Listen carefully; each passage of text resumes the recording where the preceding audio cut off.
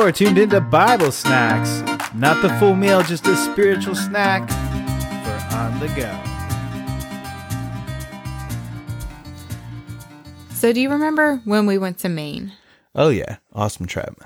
Yeah, we actually didn't even try any lobster. No, because we ended up not being on the coast. We were too far inland. And then the server told us it's no different getting a lobster this far in than it is where we're at. So yeah, that's true. So we did not get lobster. I don't even remember what we ended up eating while we were there. You know, it was like some little shop because we were in a really small town. So it was like a sandwich shop every day is what we had. And there was like this little farm stand out in the woods that had maple products and everything from the honey. I mean, not the honey, from the syrup, the maple syrup they make. Yeah, that's true. I forgot about that.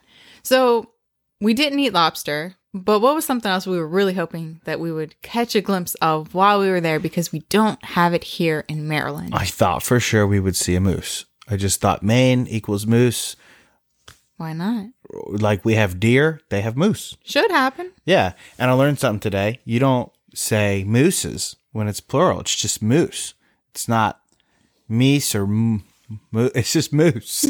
One moose, two moose, herd of moose. All the moose. Yeah, right. That's it. No plural. It's just moose. So you might be thinking we saw moose by this point. Yeah. And we kind of did. Kind of. Kind of, sort of. I mean, and that was, while we were driving up there, we just said, Lord, it would be so cool if we saw a moose. Yeah, it was a simple prayer, but that we would be able to see moose while we were there because it would have been totally awesome. And I remember on our last day, I was really bummed that we had not seen a moose yet. Yeah, and we had driven around so many places just cruising and thought surely we would see a moose. No like moose. we see deer here. I mean, they're everywhere. So you're going to see a deer. If you're here for a week, you will see a deer. Yeah. So we were driving down the road. And what do you know? Boom. You got to see your moose. I did. Yeah. And I had to laugh because God has a sense of humor. He answered your prayer loud and clear. He did. It was roadkill. Yeah. As sad as this is, it is very funny because I didn't specify what kind of moose, preferably alive, but I did not specify. You did not say that. My desire in my prayer. So that leads us to our point today in being specific in prayer. Yeah, you got to be clear in your prayers.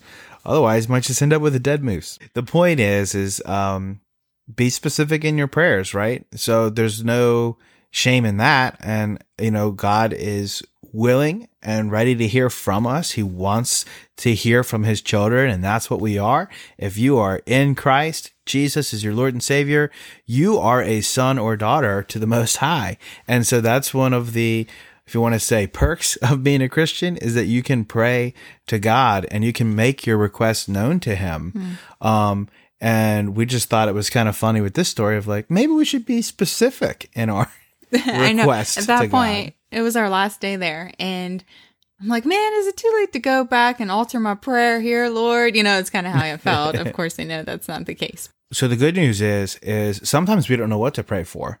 So sometimes it's, it's good to be specific in our prayers when it's like, hey, we really know, God, this is what I need deliverance from. This is what I'm struggling in, or this confession I have, and we can be very specific. But sometimes there's just so much going on in life. We're so overwhelmed. And it's like, I don't even know what to pray for. Mm-hmm. And the good news is there's a scripture for that. And it's Romans 8:26.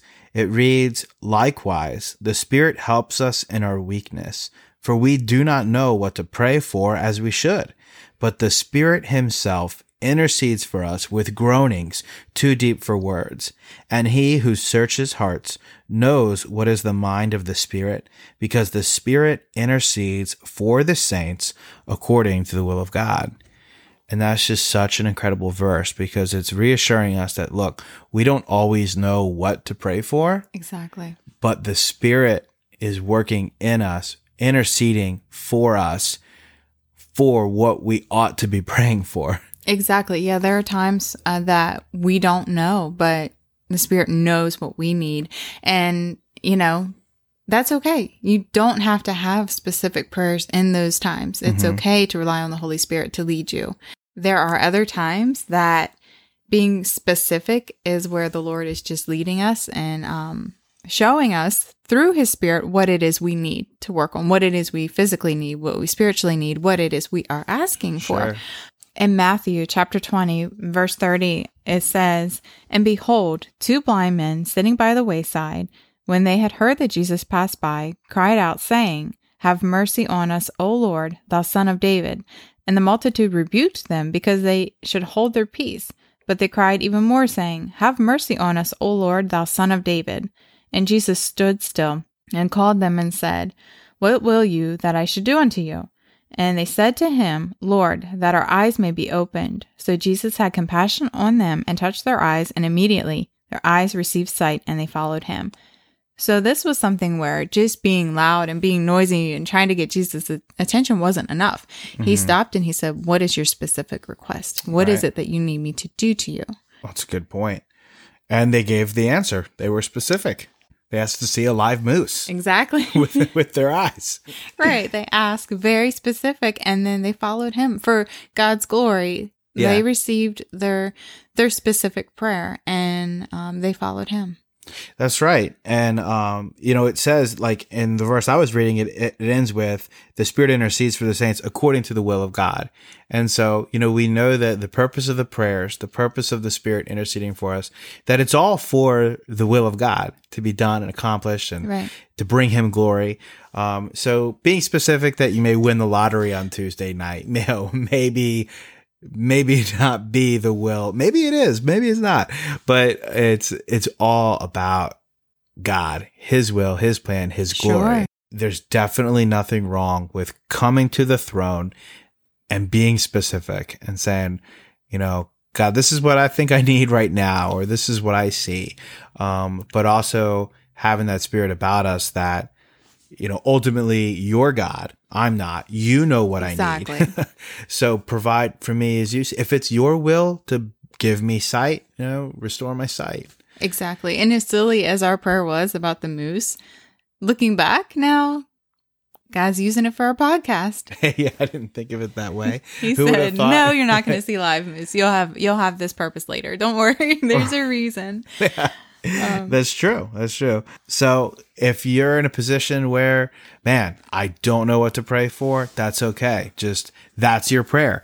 The Spirit says that he intercedes for us. And God, I'm just asking you, intercede for me because I got a lot going on. I don't know what to pray for, but I know that I need you. But if you do know what the Lord is leading you to, if you do have a specific prayer, then you need to really buckle down and say, "God, this is what I see or what I don't see. I don't have my vision and I want to see you so I can follow you." So knowing where God has convicted you to say, "This is what I need to pray about," might not be a bad thing. It might be that you're praying for a specific family member. If you have a conviction towards a prayer, being specific in that prayer. And all of God's people said, Amen. Moose.